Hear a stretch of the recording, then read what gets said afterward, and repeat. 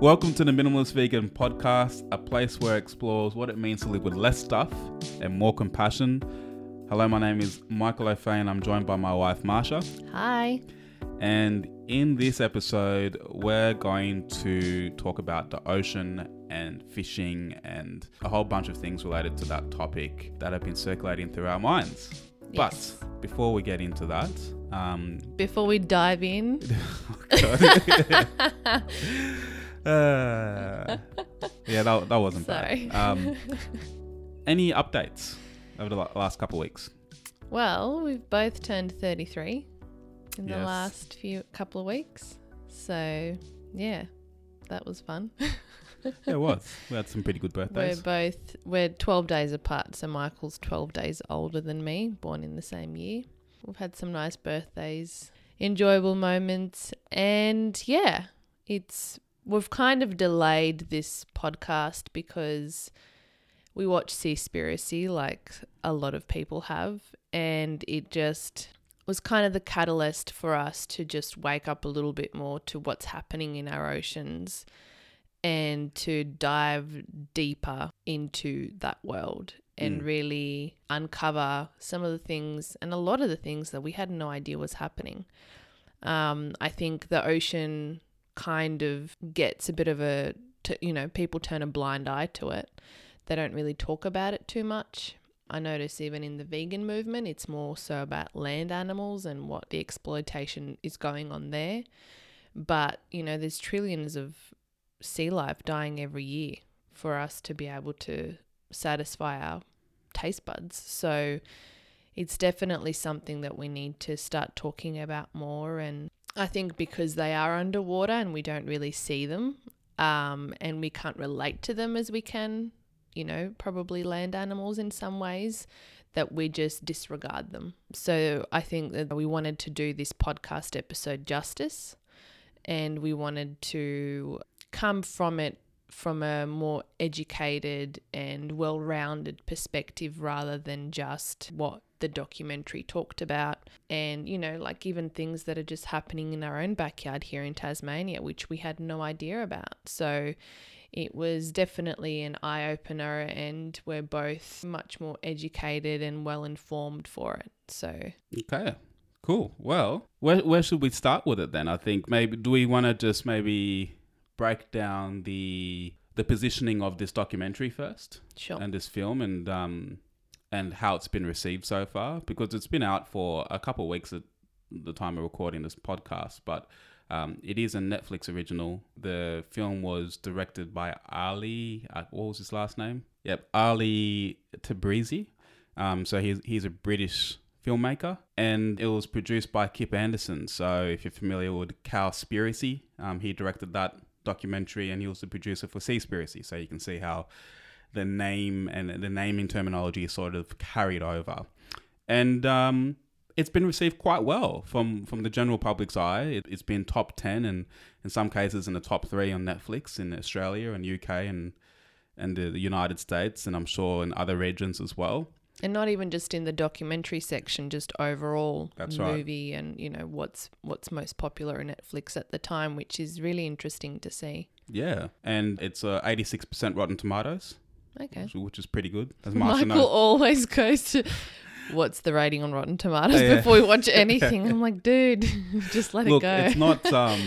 it's not religion. It's not like absolutely accurate every time, but I have found that it's saved me some time. And sometimes it has not. And sometimes it hasn't, yeah. But for what it's worth, it's on 86% Rotten Tomatoes. And Yeah. look, I, as someone who, like Marsha, she loves watching documentaries. I mean, I'm not, yes and no. Not like a documentary buff or anything. No, like I'm not passionate about every documentary that's out there, and I haven't watched documentaries in a really long time. I do watch. I just like random documentaries, like, the story behind the Beatles or the story of you're just a really Sega or Nintendo or just random things that comes on. Yeah. But I suppose the documentaries that you might have an interest in are normally like heavy topics and vegan or health oriented. Yeah, and I find that a lot of them are quite Same. boring. Not just boring. Not like it's not engaging. And he has snoozed off on quite a few. Yeah. I end up just watching it on my own or nudging him, and it's just like, dude, wake up. if I want deep sleep, put on a really boring health documentary.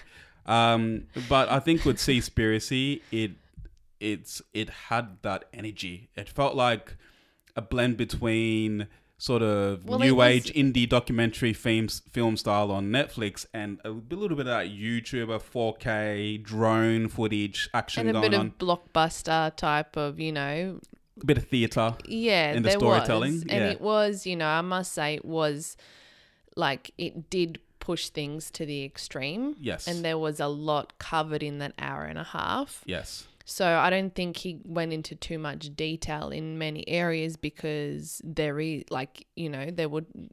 watched an interview with him and he said that, he could have done a docuseries on this, but no one's going to watch so many smaller episodes on the ocean. I So want something dense and look, and that's what opened it up to a lot of criticism, which we'll cover later. yeah, But I think you're right. There's only so much you can cover in 90 minutes. But I appreciated it because it was like every second mattered. You know what I mean? It was moving along. It's kind of easy to watch. It's beautifully shot. yeah. So if you're someone like me who likes engaging Not visuals, snooze-worthy content. it's a really good one for that as well. And I think it's just overall, vegan or not, whoever you are, I think it's a really interesting, well shot and put together movie even. You know, like there's no harm in watching it because even if you take away 10% of what was being said and what was being shown, you have walked away with something useful and tangible and you're better off for it. So I couldn't agree more. And I think at the end of the day, the way I think the directors intended it to work is to start a conversation because you have marine biologists, you have researchers of the ocean talking about biodiversity. Like this has been something that's been ongoing for decades, right? But they're all sitting in labs putting together research papers, and it's pretty dry stuff that's not reaching the masses. yeah. So I understand that they're feeling a little bit hard done by because maybe, they don't agree with some of the facts presented or how the fisheries industry was presented to the general public through this documentary. Or some of the non-for-profit organizations. That's right. Yeah. But at the end of the day, what this documentary did for us was like we didn't buy in too much to some of the hard-hitting stuff because we know that having things a little bit sensationalized really sort of shakes people. Like someone who's watching this will really shake them on the other side of the screen to sort of take action or think about it. And that's what it did for us. It got us to then start our journey of researching the I suppose the fundamentals of exploitation in our waters. Yeah. And I think that's how it was intended. I don't think it was ever meant to be this be all end all resource, a textbook.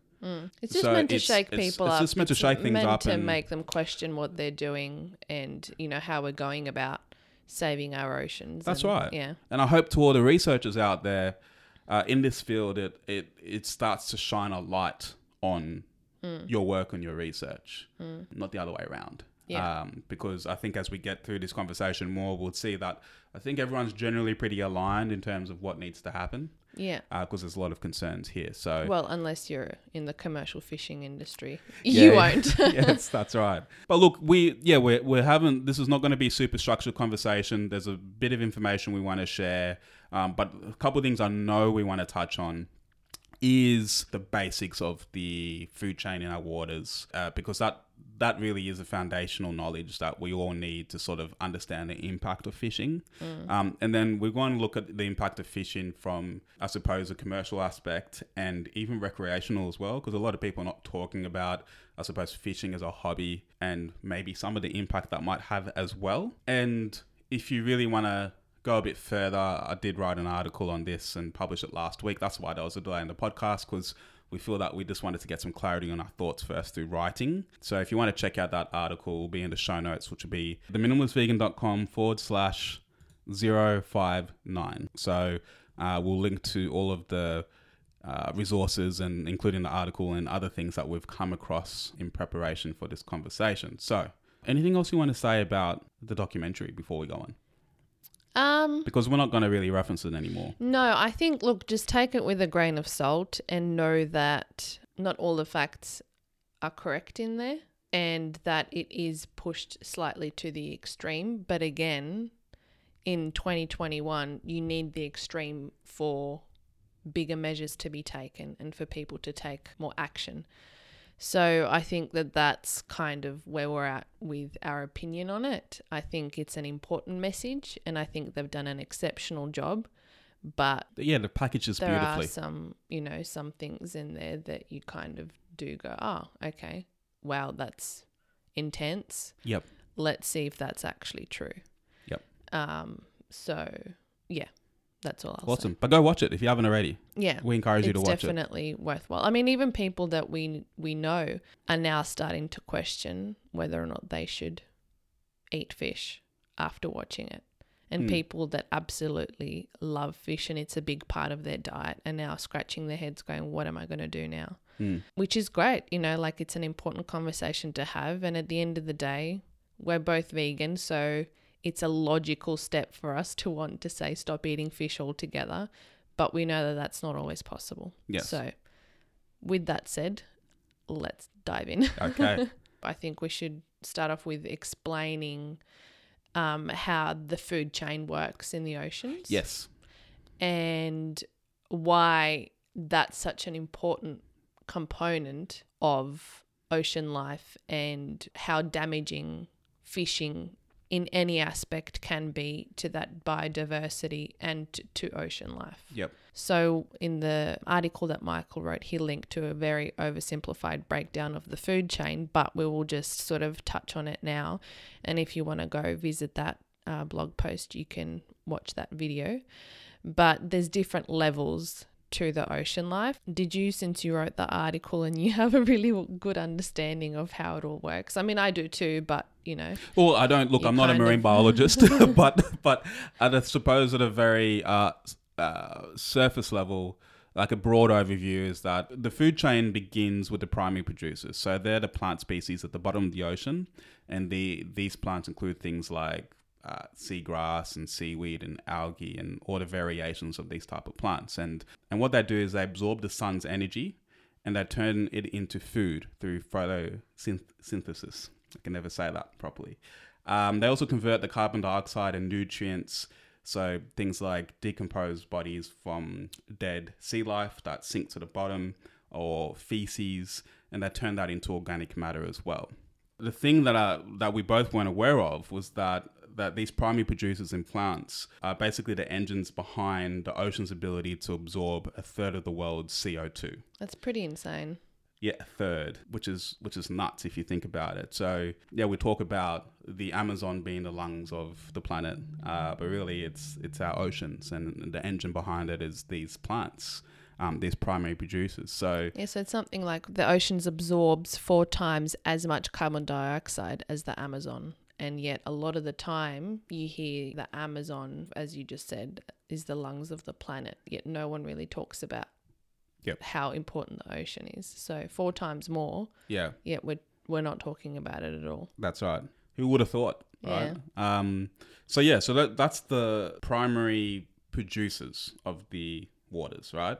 And I should just say that this food chain varies depending on which waters you're talking about, lakes or rivers versus different parts of the actual ocean. But this is generally how it's structured. From there, you got your primary consumers. So these are a lot of your herbivores. These are like microscopic organisms like infant fish and coral and snails, sometimes even jellyfish. These are the ones that are primarily consuming these plants. They're not all herbivores, but most of them are. So they're really, really small animals there down the bottom. From there, you got your secondary consumers, and these bunch are mostly carnivores at this point, and they eat a lot of the primary consumers and other animals at this level, if they can. And examples of these creatures include small fish, eels, and a lot of your crabs and prawns and lobsters as well. From there, we go up to the tertiary consumers. So these are your larger size carnivores, and they eat primarily the secondary consumers. So you see how it's like going down. So as you go up in the food chain, it eats like the level under That's it. right. Yeah. That's basically how it goes. Yeah. The big fish gets eaten by a bigger fish and a bigger fish, and after that it just keeps sort of scaling up from there. So this group includes species like tuna, small whales, barracuda, and small sharks, penguins, seals, and otters, right? So these are your tertiary consumers. They're pretty well towards the top of the food chain at this range. From there, you've got your apex predators, and these are the ones that we learn about at an early age in encyclopedias at school, and the ones that we're most fascinated by. And in examples, and these guys are generally quite large, very fast, excellent hunters, and full-on carnivores. They include the likes of orcas, great white sharks, dolphins, tiger sharks, giant whales, and crocodiles. I just had to throw them in there because they do sit at the top there, and they eat their fair share of land animals as well. Whatever they can get their hands on. Whatever they can get their hands on. Humans too. Yeah, terrifying crocodiles. So these animals generally have really large appetites, but they don't reproduce as quickly. Yeah. So And that's a really important thing this is a common thing in the chain, right? Yeah. Is the smaller animals that are low on the food chain tend to reproduce more quickly, and the larger ones take a much longer time. Sometimes they need to get to a level of maturity in the teens before they're ready to reproduce. So that's a really important factor to what we're going to talk about later.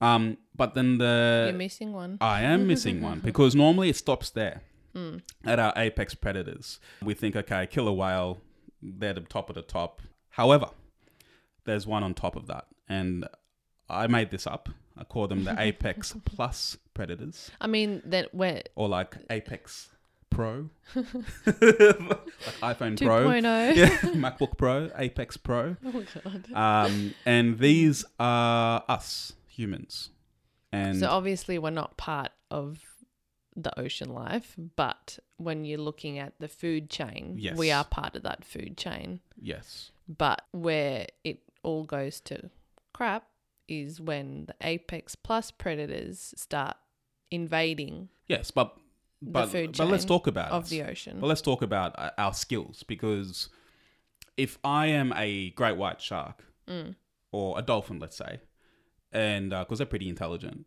and they were profiling us as like a threat, it's pretty terrifying.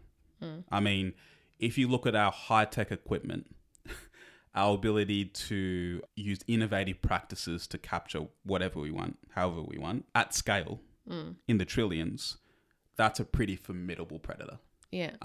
And I'd say that we are by far the most lethal weapons out there. So that just puts things into perspective. But you're right, how we influence this food chain is very significant, because we generally influence every single level that we've talked about. Yeah. Do you know what I mean? Yeah. From the plants all the way up to the apex predators. Yeah. We, in some way, either are killing them or consuming them Yeah. with our participation in the ocean. So as soon as you start like taking out a bigger portion of a specific species, you see how that actually rocks and affects the rest of the food chain. Yep. And that's not something that too many people talk about, is actually looking at the food chain and being logical about how it all works. Yep. So just explaining it even that way, it's like, well, even if you want to go out and fish certain fish, well, you're taking the food away from another sea creature in some way, shape or form. So you're kind of disrupting that natural ecosystem. And it's a situation where, you take away a secondary consumers, you take away a food source from the tertiary consumers, they go hungry, starve out, and then they start dying off, which leads to less food for the tertiary consumers, and or they start eating down the food chain, which is not designed for them. They go out of order because Yeah. they're trying to find food, and then there's the imbalance, and there's a situation where death leads to way more death. Yeah. And that's the really scary thing about all of this.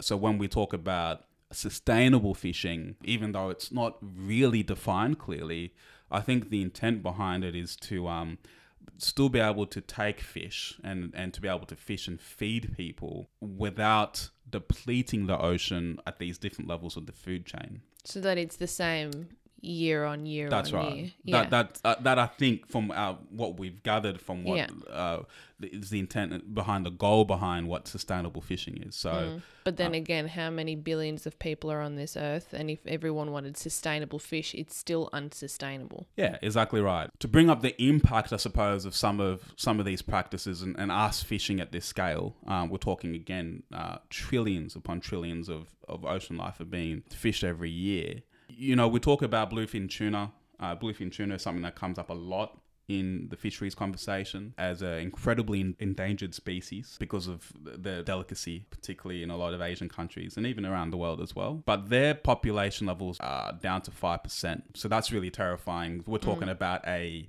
apex predator. So when you think about it, so on broader terms, when you're saying something is an endangered species or it's critically endangered, anything less than 10% is classified as endangered. Yep. So 5% is critically endangered. Yep. But meanwhile, bluefin tuna sells for like up to $5,000 per pound because of how hard it is to access now, because of how depleted the species is. So it's still very much driven by profit. And the scarcity, like the more exotic and scarce it is, I think people obviously are willing to pay top dollar for it. And it has this mystique about it, but yeah. Anyway. Let's not go down that route. But that's just one example of many. I mean, there's 181 shark species which are now critically endangered. Got 100,000 dolphins across Iceland, Norway, and Japan have been killed every year. The numbers are just staggering. And again, we really encourage you to do your own research, especially when it comes around to a specific type of fish or seafood you like to consume. I think that's a really good starting point to start to see. I know in Australia, there's a website, I forgot the name, but I'll link to it in the show notes, that sort of shows you, it's like a rating system for different types of fish that you should consume based on their stock levels in your local area and where it comes from. Yeah. And I thought that was a really nice guide. And like, for example, bluefin tuna is on the red. Do not touch, like do not eat this species or even tuna from this region because it's incredibly depleted. Avoid that. While something like sardines, a smaller fish, they might say, yep, that's okay because it replenishes quickly. They reproduce a lot faster. So that might be a better option. So that's typically, like, even just globally, that's probably one of the most sustainable fish that people can eat. If you're going to eat fish, sardines are probably one of the most, that's something that you should consider. And also because they are smaller, they have less chance of having plastic in them and also mercury levels because the longer the fish lives, the more mercury there is in their system. There you go. So that's the food chain.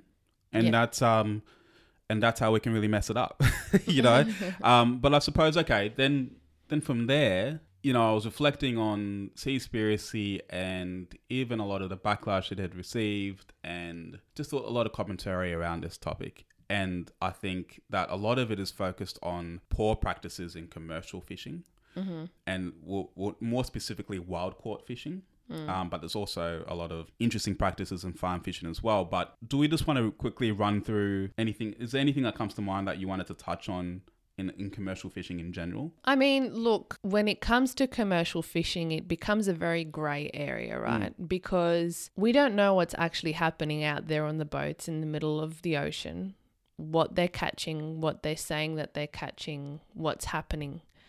And that can be a very scary thing to know that you can be catching all of this fish and everything else that's in the ocean, but saying one other thing. So it's not like land animals again. A lot of people can come to your abattoir or your farm and can do an audit to say, okay, yes, you're an organic farmer or free range or whatever. There's no certification of that kind when it comes to the fishing industry. And if there is... Well, there is. Well, there is, but then they can be quite corrupt as well. Yeah. So it doesn't actually give you any assurance that it can 100% say that it's either dolphin safe, that it's sustainably sourced. You know, there's all of these things that float around, even just like, you know, us going down to our local supermarket Yep. and looking at all of these labels on the canned tuna and local farm tuna and all of that. We were just a bit surprised that every single can had this label on it. Which label? The dolphin safe. Well, Line, dolphin safe. what at least one Yeah, of. yeah. So like Let's back up for a second. Let's keep that thought with the description of like what we found at the supermarket. But to like, there are some different commercial fishing approaches and methods that what Marshall's alluding to is not being like, it's hard to audit and monitor. For example, one fishing a very common fishing method is pursing. So this is like where you cast a huge net into the ocean, sometimes up to 2 kilometers long and 200 meters deep. Like these are huge nets, and you try and catch, like you're targeting a species of fish, but basically it's unavoidable to catch every other living organism that's in vicinity that's just passing by that species you're trying to target as well. So by the time you sort of pull the drawstring on this thing and pull up all the fish onto the boat, you've got all sorts of fish from the food chain in that net as well. Not even just fish, just sea life. Sea life in general, right? When you catch life that you weren't intended to catch, that's known as bycatch. And up to 40% of all wild caught fish is bycatch. So that's like almost half of it is bycatch using some of these methods. And it's like, it's unavoidable. Yep. You know, like the ocean's the ocean. We're not talking about fish farms here where you can control the environment and where you've literally put those fish into that particular part of the ocean. Yes, that's right. Yeah. And there are situations where, like we've seen examples from local documentaries where there was a concentrated school of sardines that they were able to catch using pursing, but didn't have any bycatch in it. You know, so there are examples where it can be done, but for a lot of the common foods that we eat, again, we're up to 40% is bycatch. So this is unnecessary, needless death that we're causing as a result of some of these fishing methods. That's not something that they will label on a can of tuna, for instance, or any type of other fish. Yeah, but I suppose what they're saying, back to your example, is that they're not using this method of fishing. They're not using pursing or bottom trawling, or, you know what I mean? They're using pole and line instead to source this tuna. On some cans, it wasn't on all cans. Okay. Yeah. But I think this is the thing, like for me, like I've never been fishing before in my life. Like I don't know how it works. Like when I think of fishing recreationally, I think of the high-tech fishing rod that you get at your hiking shop or what, like your camping store or whatever down the road. And then you go sit on a boat on the ledge somewhere and you fish that way, one by one. That's my knowledge of fishing. Or maybe you use a spear, you know what I mean? Or something like that. But are you a caveman? No, yeah, exactly. That's pretty inefficient. But once you start actually understanding some of these methods, and some are banned because they're so destructive to the ocean, yet it's so hard to monitor. Who's to say it's still not happening? Because it's highly inefficient. Like if somebody goes fishing on the weekend and they are a relatively skilled fisherman. Now, I don't know the numbers exactly. I'm just making this up. But let's say you're reasonably skilled and you might be lucky to bring home like 3 fish or something, or maybe a bucket of fish a whole afternoon. Like you spend all day out there. Yeah. So if you need to catch trillions of fish to feed 7 to 8 billion people in the world, it's highly inefficient to have people catch fish in this way. So they employ these methods to, you know, it's economies of scale, to get as much stock as they can as quickly as possible. And that's why you get these other methods of fishing. So when they say pole and line, like, I mean, not even pole and line, but like when you're looking at fish or looking at purchasing or consuming fish, I think understanding what some of these methods are of fishing is really important, because it's like you want to know where the fish is coming from. Like we went down to the local supermarket here in Tasmania, Australia, and we're seeing a whole, like at least 30% of the fresh seafood was coming from like Thailand and Vietnam. At least 30%. So I was like, that's interesting. And then you want to know like how it was caught. And then it's like, that's really grey to quantify how it was caught. They're not going to know.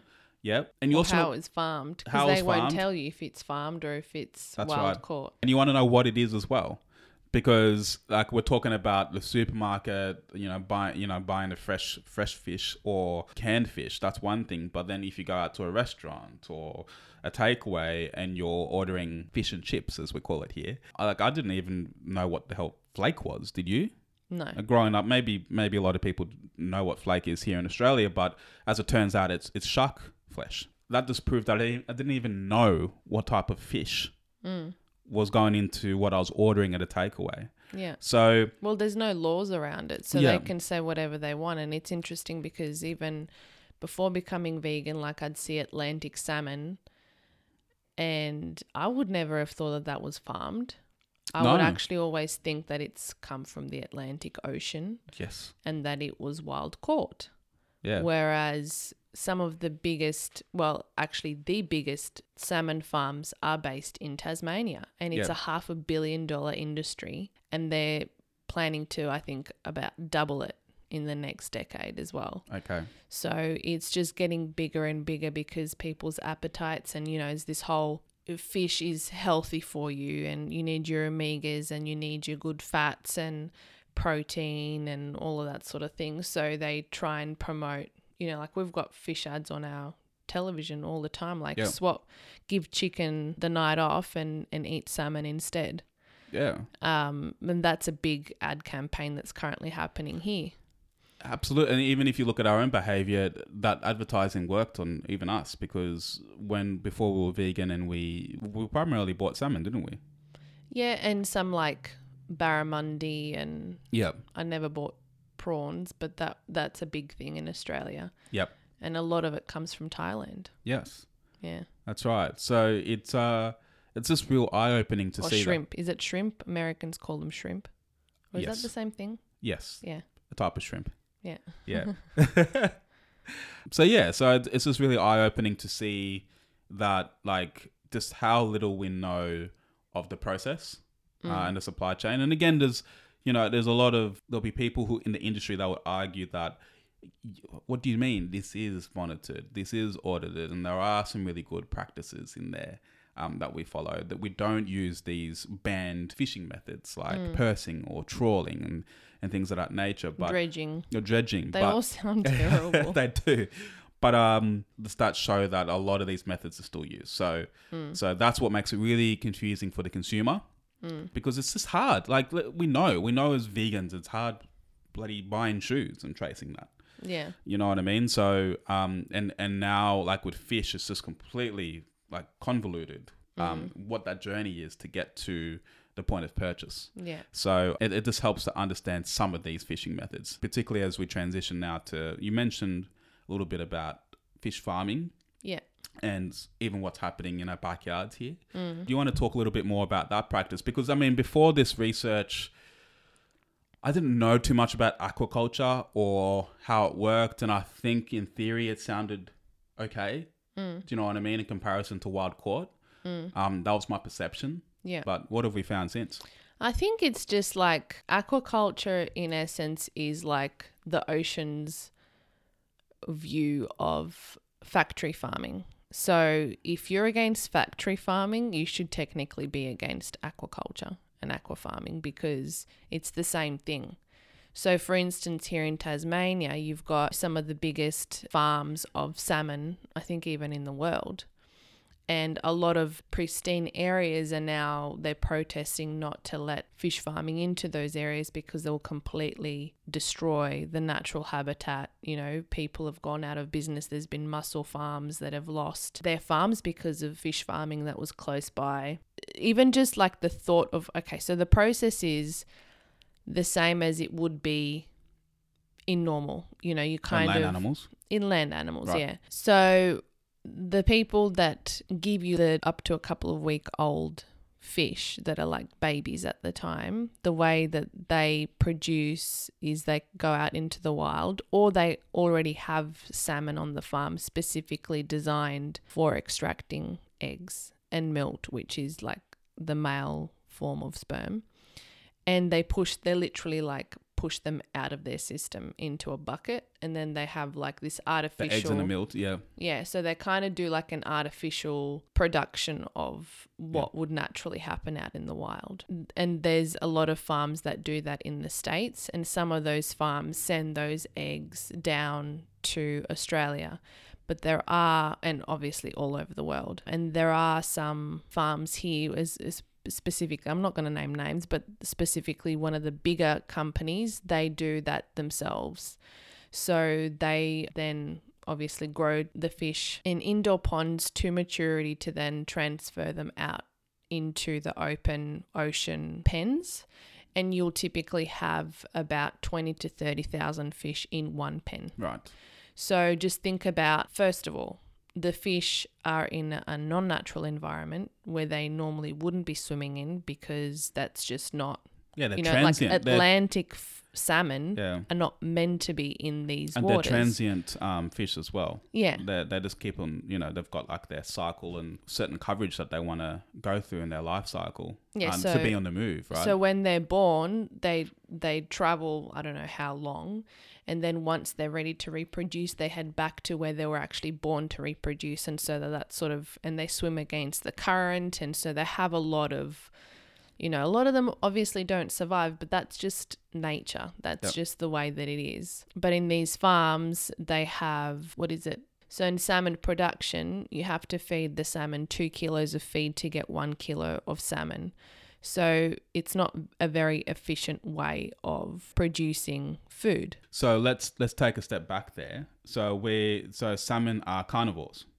Yes. So, like, you know, we have to work out mechanisms to feed land animals. You need to do the same with these farm fish. So if they're carnivores, then, okay, what are you going to feed them? That's the next question. So then they feed them fish meal, so which is basically, you know, a combination of other fish that they've fished. Not necessarily. It can be like they create a meal that's kind of in some ways laboratory created to give them the best possible artificial, that they grow faster, that they produce a good tasting flesh and all of it. So sometimes you'll have things like chicken feathers, animal offcut, even just land animals like lamb, beef, organs, blood. And there's a specific for salmon, because they're giving it an unnatural diet, their flesh is actually more of a greyish colour.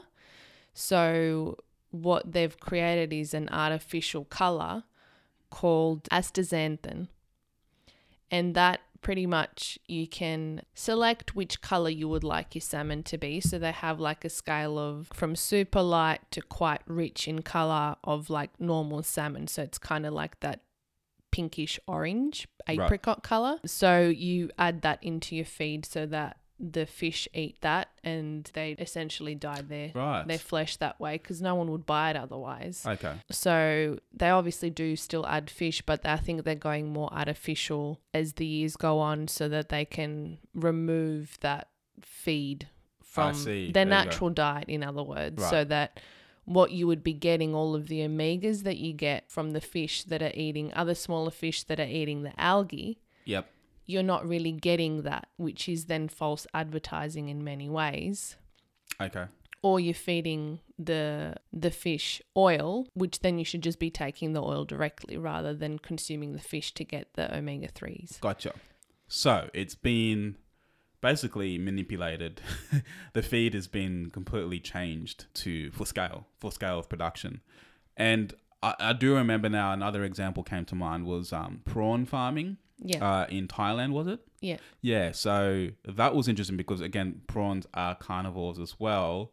So how they were feeding them was bottom trawling. So bottom trawling is basically, imagine a huge metal soccer goalpost. That's something that just came to my mind. A soccer goalpost, right? That's this large metal thing that you put onto the bottom of the ocean, chain attached to your boat, and you pull it along the bottom of the ocean and basically digging up any life force that comes, capturing any life force from the bottom of the ocean, like through the dirt and everything, and capturing everything in the path of that machine and this net. And it's crazy what they pull out from the bottom of the ocean, like the type of juvenile fish and different organisms and this random concoction of sea life that they then put into a machine, I believe. They sorted out a little bit, and then they put that into this big grinding machine and basically grinded it into this powdery sort of, think of like prawn pet food. And then so they use that because they can't actually sell what they're bringing up. You know, it's not, there's no commercial benefit. Exactly. So they have to make capturing some kind of money, and it's peanuts, and so they turn it into So they just take the bottom of the ocean and turn that into prawn food, and that's what they're feeding the prawns as well. So again, if you look at the food chain, how much impact that's having just for prawn farming. You know, we've talked about salmon farming, which is just pretty convoluted of how far we're going away from their natural feed. And then you got prawn farming, which is just completely decimating a lot of that primary producer, primary consumer level of the food chain. And I forgot to mention that the salmon are selectively bred, so they only actually farm females. Yes, not males. There you go. But like one thing that I didn't cover was how devastating that is to the ocean life around it. Yep. So many times there's been that the fish within these pens somehow escape, and then they interact with the wild fish. And so you're actually ruining the natural habitat and the natural reproductive system of fish that would otherwise not have been in there. Yeah. And then, so genetically, like, these fish are not as, they don't grow as large. You know, they've been pumped a lot of the time with antibiotics because and chemicals. They're kept in such a confined space. Yeah, like they all have the equivalent of like one bathtub of water. Yeah. In many cases, in terms of area to move around and things like that. And they're all the feces. All swimming their own feces and just chemicals and all of this stuff. And look, obviously it's in the best interest of farmers to protect their stock, right? That's fish stock. So they do monitor the temperature of the water and things like that. But sometimes temperature changes and you can't control that. And that's led to a lot of mass deaths. I think in that example, 85,000. Yeah, in May 2015. Yeah, in May 2015, we had 85,000 salmon. Was it here in Tasmania? Yeah. Died because of a huge shift in temperature. In one day from an oversight, which is a huge loss at a commercial level, but huge loss for... it was actually the oxygen levels dropped. Yeah. So the fish literally just suffocated to death. They just suffocated and died, yeah. There was another situation where the pen itself wasn't secured properly and it broke. And then we had 50,000 salmon escape from the farm and into the wild. Yeah. Going to go reproduce these artificial fish, going to interact with wild sea life, which is really not good for our ecosystems as well. So these. Yeah. Go on. I was going to say, like, it's interesting because I remember hearing about that on the radio, and they were saying that, you know, all of the keen fishermen go out there and catch your own salmon because this is your opportunity. There's an abundance of them out there. Yeah. And I didn't really process that at the time. Yeah. But now, like, doing the research and thinking about it, it's like, you know, take advantage of this free food that we've just not really thinking about the devastating effects that all these antibiotic fish and are not used to these environments are going out there and interacting with other sea life. So it's just, it was like try and take advantage of this, yet don't really think about how devastating this is. Yeah, absolutely. Because, you know, it's not something that is well known or communicated, the sea life, you know, and the journey of that and the impact of it. And I think that's why this last couple of weeks have been exciting and frustrating for us because of this increased awareness. And I know a lot of marine biologists out there, you know, are so passionate about this. And I know some of them have even commented saying that, like, well, maybe people just don't care Like, you know what I mean? Like, it's got to a point where there's so much destruction at this commercial level that maybe people just don't care. But actually, I think it's just a lack of awareness. Yeah. So that's farm fishing. I mean, there's a lot of, I suppose, trade-offs for how that works, because we understand the goal is to not impact the natural sea life by bringing it into farm. So I understand the intent there. It sounds good in theory, but of course it's not a perfect system. There are a lot of trade-offs by doing that as well. And there's also, when you're looking at the sea life, for instance, there's seals that once they come, they can sense that there's some action going around. Oh, near the fish farms. If they come near the fish farms, it's like, oh my God, I've hit the jackpot. Yeah, I have food for the rest of my life and all my friends and family. And they try and get in there. And so over the years, farmers have shot bean bullets. Like, they don't kill them, but, they can go blind. Bean bag bullets, I think they call it. Yeah.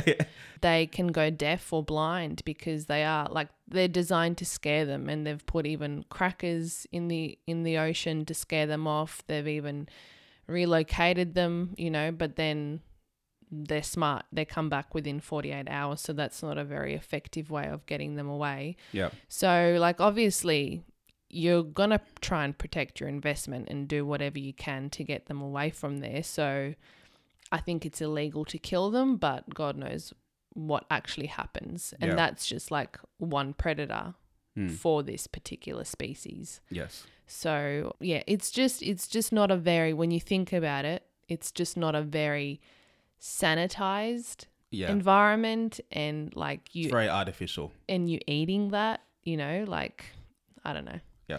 There's all sorts of wrong happening there. Yeah, but it's something to look into a little bit more, and we'll link to some resources in the show notes for you to continue that journey, because unfortunately, a lot of our shelves, I think it's approximately a 50-50 split at this point between wild caught and farmed fish that's available generally to the public, at the point of sale. So, when you're making that decision or that choice, undoubtedly you're going to come up against that type of source about farmed fish. And I think farmed fish is only going to, the industry is only going to get bigger and bigger. Absolutely. So that's commercial fishing. We just wanted to wrap up this conversation by touching on recreational fishing, because it's not something that is discussed a lot during this time of this documentary and when everyone's thinking about fishing in the ocean. Because when you look at, from a sustainability standpoint, well, actually, before we go there, let's look at it a cultural standpoint. Recreational fishing as a hobby, as a sport, or as it's often referred to as angling, like the angler community, much like hiking, camping, rock climbing, canoeing, is an outdoor activity that has been passed down from generation to generation and is a very, very passionate community.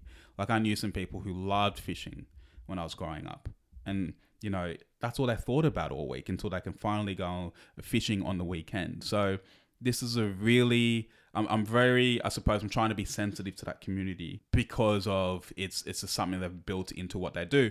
On top of that, when you think of the intent there's definitely a conservation approach to a lot of these angling community. Whilst I don't think you need a license in every state around the world for recreational fishing, there are certain rules in terms of ensuring that you can only catch X amount of fish or this type of fish. And I'm pretty sure the angling community is very good at holding each other accountable to that. You know what I mean? Because they're spending so much time in nature and enjoying nature that they want to kind of protect it and ensure that it stays the way it is, because they're the ones out there and experiencing it. So I can understand that perspective in their desire to sort of be one with nature and protect it whilst being able to fish. But then when you look into, I suppose, the impact of this activity, what do we find? So there's an estimate of around 700 million anglers worldwide, yeah, and about 50 million of those are in the States. Okay, there you go. So that's it's quite a large number for a hobby, right? For something that you casually do. And I suppose when you look at the impact of hey, I'm just going to go fishing on the weekend. I catch 3 fish and I eat it myself. Whilst as a vegan, I don't feel like that's an ethical act as such, because, you know, you're killing a fish against their desire to live, which is still objectively unethical if it's not necessary, you know, particularly if it's recreational. It's not necessary. But out of all the different types of fishing that we've seen, commercial, farming, different types of approaches to fishing, you know, flinging out a rod and catching a couple of fish and then consuming it yourself is far more sustainable than those other methods. But you going down to your local fish shop and just blindly buying fish. So that I respect.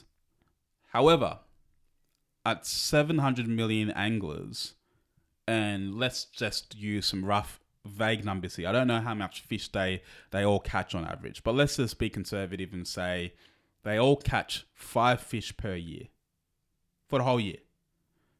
That's still 3.5 billion fish caught and killed from this industry. Recreational industry. Yeah, from the recreational industry. So the act of one may not seem like a huge impact, but 3.5 billion fish collectively sort of changes the scale. Mess up some ecosystem. It's gonna, you know, that will only amplify the trillions caught and killed by the commercial industry, right? It just amplifies that.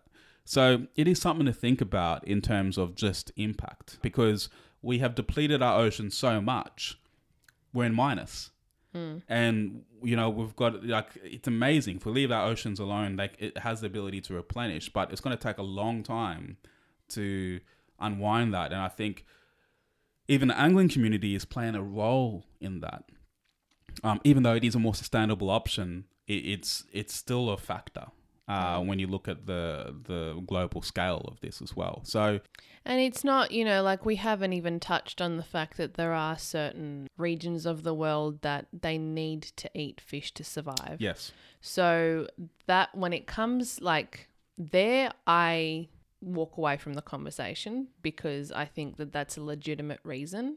If you have nothing else to eat and, you know, you can't grow, you know, there's certain parts of the world where it's just like, for you to get fresh produce is next to impossible. Eating fish is one of the easiest things for you to consume, then that's fine. But I think that's an argument that so many people use when 99.99% of the time that's not their situation. Yeah. They're making that argument to justify their own behavior. And so that's not the argument that we're making here.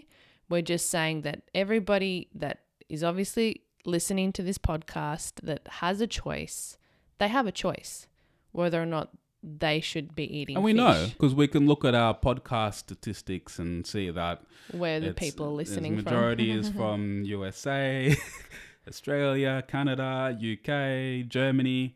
Like, we understand that if you're listening to this, it's likely you're in that privileged situation where you're not eating fish out of necessity, life or death. Yeah. And so the devastating thing is when you're in that situation, and yet because of the appetite of the human race for more fish, is that commercial fishing is turning into the areas where the coastal regions and areas where people need fish to survive, and they're taking away their food so that other people can consume it. This is where it starts to go a little bit pear-shaped, in my opinion, because you're literally taking food away from people that have nothing else to eat. Yep. Or have very little option of other things that they can eat. You know, these fishermen are desperate. Like, they don't know what else to do, because once they were able to catch, let's say, 50 fish in a month, and now there's not much left because the commercial fisheries come in and literally swoop everything possible in the ocean. Yeah. So that's, in some ways, that's like the reality of what commercial fishing is doing in areas where it's needed. Yes, absolutely. So yeah. Anyway, that's that's us sort of brain dumping some of our thoughts and findings on this topic that we're very new to, and we look forward to learning more about over time. And now that we have more awareness, I suppose, we can better understand the lingo. We can better understand, even just from a consumer standpoint, just how seafood is positioned and it's described at the point of sale. If there's any progress in the industry, I think it's now, I'm really curious to see how that progresses and what measures they're taking for fish farming and wild caught fish, and what people are claiming. So I think it's it's an interesting, it's a very scary, a very devastating sort of area. But from a vegan standpoint, it's like, wow, I mean, there's just a lot of death being caused by this industry. We didn't even touch on... No other animals die more, not Yeah. like it's than these sea animals, and it's just scary. You were going to say something? Sorry. Yeah, so one thing that we didn't touch on, which is quite important, which I think a lot of people have an argument about, is that fish don't feel pain. And that couldn't be further from the truth. So if you want to learn more about that, we have written about it in our post, and we've linked to multiple different articles and videos about it as well. Yeah, and I think what's interesting about that, it's a lot of the argument is then, I think there's a consensus that they do feel pain, but then people take it further and say, well, they don't feel pain in the same way as a human does. And it's like, oh, okay, that's... You're just trying to find loopholes at this point. So yeah, that's always something people might use in these conversations, and I understand that. But I think that just goes back to devaluing sentience. The life, yeah. Yeah, devaluing a life sentience. Is a life is a life. Exactly right. Yeah. And and it just goes back to how we treat land animals. It's the same thing. We just devalue. So we're so far disconnected from what this sentient being is that we don't feel the guilt when we make the decision to consume them. So fish are remarkable, and we know, the thing is, we still don't know that much about particularly the ocean and what exists down there. Yeah. There's still so much to find out, and what we're learning about them all the time, and the complexities of their biology. And all I can say is that human beings struggle to empathize with each other. Like, sometimes you and I won't see eye to eye about how we should feel about something. Yeah. Or like, yeah. If I'm feeling certain pain, you can't relate because you're not feeling that pain. Yeah. Yeah. So like, if you and I can't relate to each other consistently, what chance do we have to make a justification that fish don't feel pain in the same way that we do? Well, we can't even really get to that point with other human beings. So anyway, it's interesting, nevertheless. And I suppose for you, I think it's really fascinating if you go down and start reading as many labels as you can. If you do eat fish out, or you do want to continue consuming fish out, just ask the question: where's it from? What is it? And how was it caught? And just see if there's any awareness, even from restaurants or takeaways, of where this come from. And I think, we rely so much on these NGOs and governments, and we need to make this change. But there is some things that we can do as consumers as well to sort of change the demand and the demand of fish, and that's my hope. I'm optimistic, but I know that population is just going to grow, and demand for fish is just going to grow, and it's probably going to be really dark. But I want to look the other way, and I hope that we can start to make changes. And I think, the more people that ask the questions, the more power the consumers gain, and then the people supplying that fish, for instance, or seafood, whatever it is, start to wonder themselves, like, oh, well, our patrons won't eat it unless we know this information. If they don't trust us, and if we're not transparent with how it was farmed, or if it was wild caught, how it was caught, all of that, what you just mentioned, it's just about that transparency, at the end of the day. Yes, absolutely. Are we done? I think we are. I mean, we could talk about this for another 2 hours, but I think we should put a nice bow on it. Yeah. And call it a day. Sounds good. All right. Well, thank you if you've made it this far. Thank you so much for listening. And we hope you found it interesting and informative. Yes, and would love to hear your thoughts. I mean, reach out on social or email. We've got that information in the show notes on your little podcast up there. Reach out and let us know what you think, because there's going to be different perspectives, different experiences from around the world. But I think it's important for us to share our story, and particularly what's happening here in our backyard, which is really eye-opening. It's one thing to watch a documentary like Seaspiracy, which is meant for the masses, and then you start digging and you're like, oh, locally, this is what's going on. And I think everyone's going to have a different local example. And I think sharing that information is really valuable for everybody. Yeah. So thank you. Cool. Thanks, guys. Thanks for tuning in. And we'll chat to you next time. Sounds good. Bye. Bye.